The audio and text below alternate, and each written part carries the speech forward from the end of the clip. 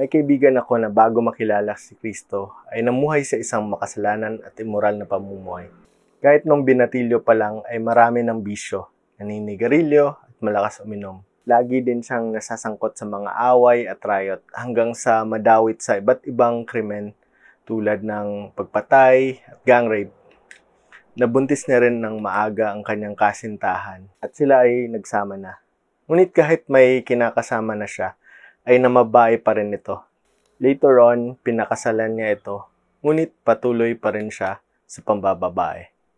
Nalulong din siya sa droga at iniwan ang kanyang pamilya ng 3 taon para sumama sa kanyang kabit. Ginusto niyang hiwalayan ang kanyang asawa para makasama ang kanyang kabit, pero hindi ito pumayag. Isang beses, lango siya sa droga at sa alak. May narinig siyang boses na sinasabing patayin niya ang kanyang pamilya. Tindangka niya itong gawin, ngunit nung andoon na siya ay feeling niya may pumigil sa kanya na iputok ang baril. Meanwhile, ang kanyang asawa ay nakilala si Jesus nung inimbitahan ito ng isang kamag-anak na mag-church. Pinag-pray ng kanyang asawa na makilala din niya si Jesus at i-restore ni Lord ang kanilang relasyon mag-asawa. Isang araw, humingi siya ng tulong sa kanyang asawa dahil siya ay inaresto sa isang kaso at hindi niya pwedeng tawagan yung kabit niya kasi they were not in good terms. Tinulungan siya ng kanyang asawa at tinrato siya nito na parang walang nangyari. Nalagaan siya ng kanyang asawa na parang hindi sila nagkahiwalay ng 3 taon. Isang araw ay sumama siya sa isang small group ng kanyang asawa at doon siya unang natutong mag-pray at iyak siya ng iyak. Humingi siya ng tulong sa Diyos upang siya ay baguhin ito. Katapos ng encounter na yon ay nagbago siyang bigla. Tinigil ang kanyang mga bisyo at tinalikuran ang mga masasamang gawain. Pagkatapos ay binigyan pa sila ng Panginoon ng isa pang anak at pinatatag ang kanilang pagsasama.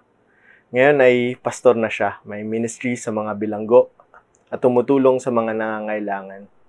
Active din sila sa pag-counsel at pagtulong sa mga couples na may problema. The Lord transformed this man's life from a life of sin to a life of serving God and helping others.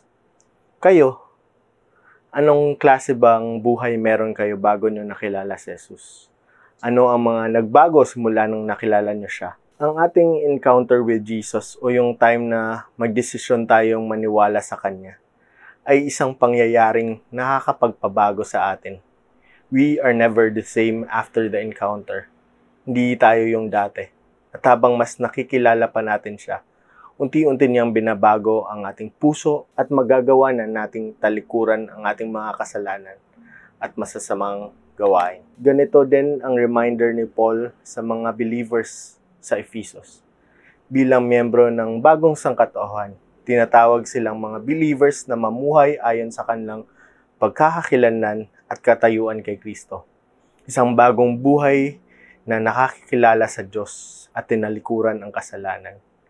Inilarawan niya ito sa pamamagitan ng paghuhubad sa old self, ang lumang pagkatao, at pagsuot ng new self, ang bagong pagkatao. Parang naghubad ng damit na madumi at pagsusuot ng bago at malinis na damit. Ngunit ano ba ang katangian ng luma at bagong pagkatao at paano sila nagkakaiba? Ngayong umaga, titingnan natin ang katangian ng lumang pagkatao na hindi kilala si Kristo at ang katangian ng bagong pagkatao na nilikha kay Kristo. Tingnan natin ang una, ang katangian ng lumang pagkatao na hindi kilala si Kristo. Basahin natin sa Ephesians 4, verse 17 to 19. Sa ngalan ng Panginoon, winawarningan ko kayo. Huwag na kayong mamuhay na parang Gentiles. Hindi natatakot sa Diyos ang mga taong yan. Walang kwenta ang mga iniisip nila. Hindi sila nakakaintindi, matitigas ang ulo at mga walang alam, kaya wala silang share sa buhay na binigay ng Diyos. Hindi na sila nahiya, nalulong na sila sa paggawa ng kahalayan at garapal sila kung gumawa ng mga kalaswaan. Paul warns them, huwag mamuhay sa lumang pagkatao. May 3 aspeto ang naglalarawan sa katangian ng lumang pagkatao. Una, hindi nila kilala ang Panginoon. Pangalawa, nagdidilim ang kanilang isip, naghahari ang kasalanan sa kanilang buhay. Yung una, hindi nila kilala ang Panginoon. Sa ibang version ang ginagamit sa salitang Gentiles ay mga taong hindi nakakilala sa Diyos o mga hindi sumasampalataya sa Kanya. Ang unang aspeto ng lumang pagkatao ay walang relasyon sa Panginoon. Ang Diyos niya ay hindi si Kristo kundi ibang bagay, ibang Diyos-Diyosan o di kaya naman pera, kapangyarihan at iba't ibang bagay sa mundo. Wala din silang parte sa eternal life o buhay na walang hanggan. And because they do not know God, they also do not fear Him. Pangalawa, nagdidilim ang isip. Ang isip ay hindi lamang ang utak. Ito ay ang ating kamalayan, ang source ng ating kaalaman, kung paano tayo nakakaintindi at nagdidesisyon. Basically, this is the inner man kasama ang ating puso. Sinasabi dito na ang kanilang pag-iisip ay puno ng walang kwentang bagay. Their minds are not renewed and transformed. Kung ano ang kanilang maisip ay gagawin nila. Dala pa rin ito ng kanilang ignorance o di pagkilala sa Diyos. At dahil sa katigasan ng kanilang puso, hinayaan sila ng Diyos sa kanilang mali, baluktot at masamang iniisip, tulad ng sabi ng Romans 1:28. Pangatlo, naghahari ang kasalanan, moral, mali, mahalay at malaswa. Hindi sila nahihiya dito. Wala na silang pakialam sa mga tao.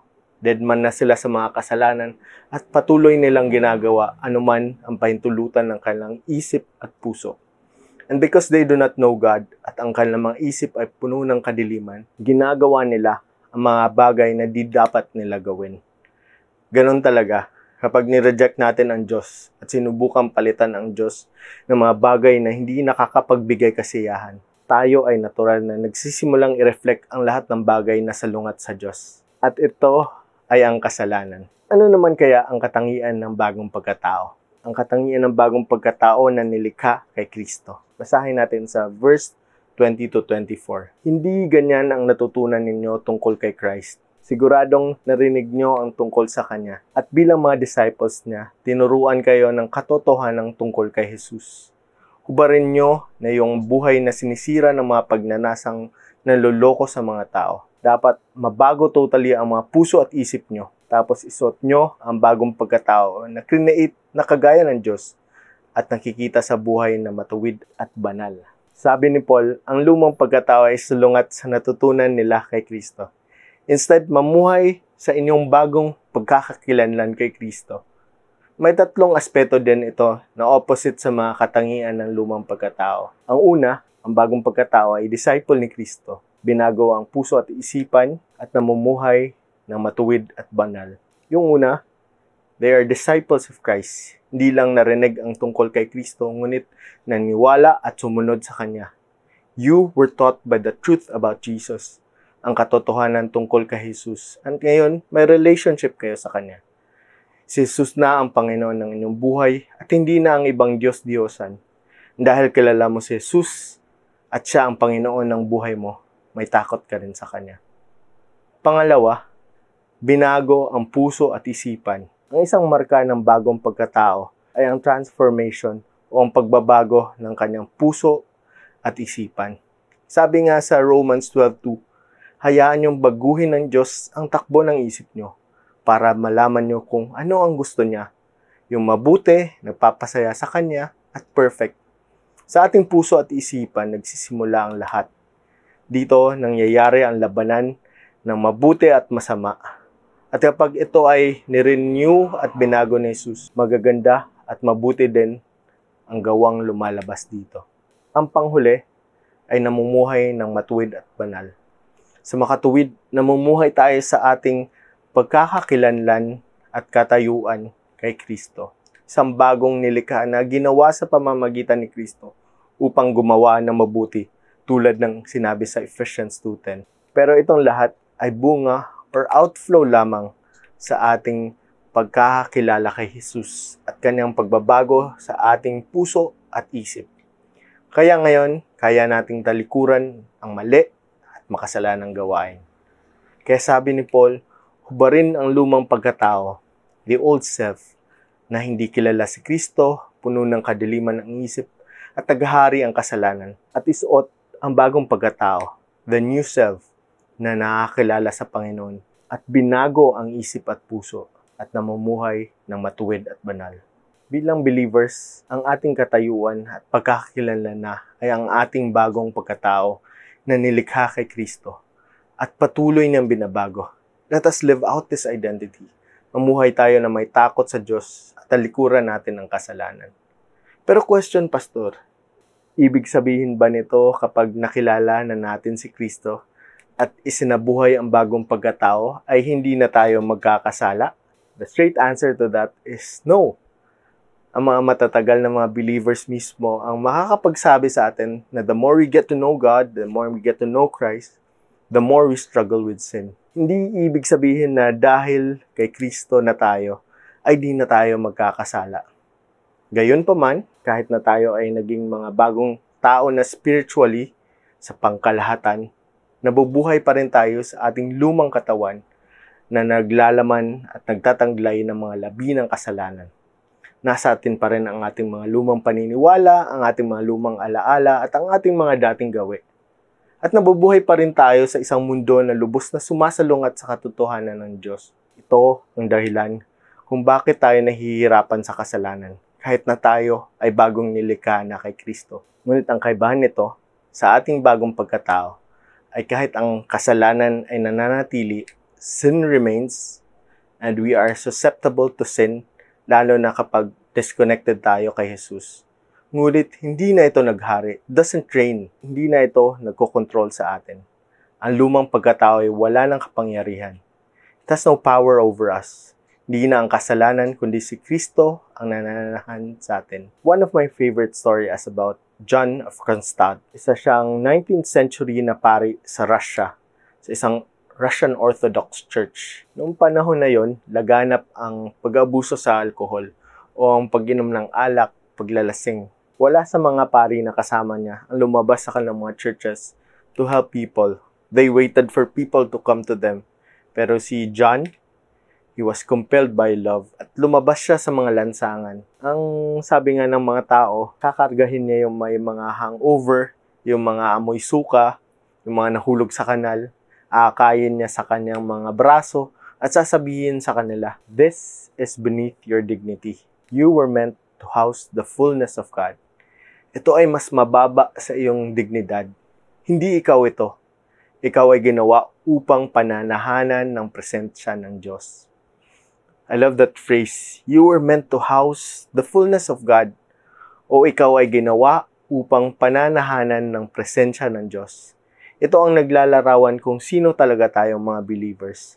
Knowing our true identity, ang ating tunay na pagkakakilanlan, ay ang sekreto sa pamumuhay ng matuwid at banal. Bilang miyembro ng bagong sangkatauhan, tinatawag tayong mga believers na mamuhay ayon sa ating pagkakakilanlan at katayuan kay Kristo.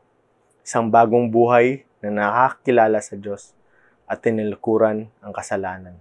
Kung ikaw ay hindi pa nakakilala kay Kristo, iniimbitahan kitang kilalanin at gawing Panginoon siya sa iyong buhay.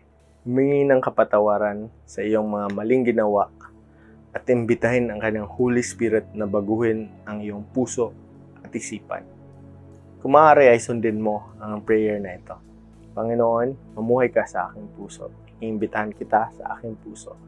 Patawarin niyo po ako sa aking mga kasalanan at baguhin ang aking puso at isipan.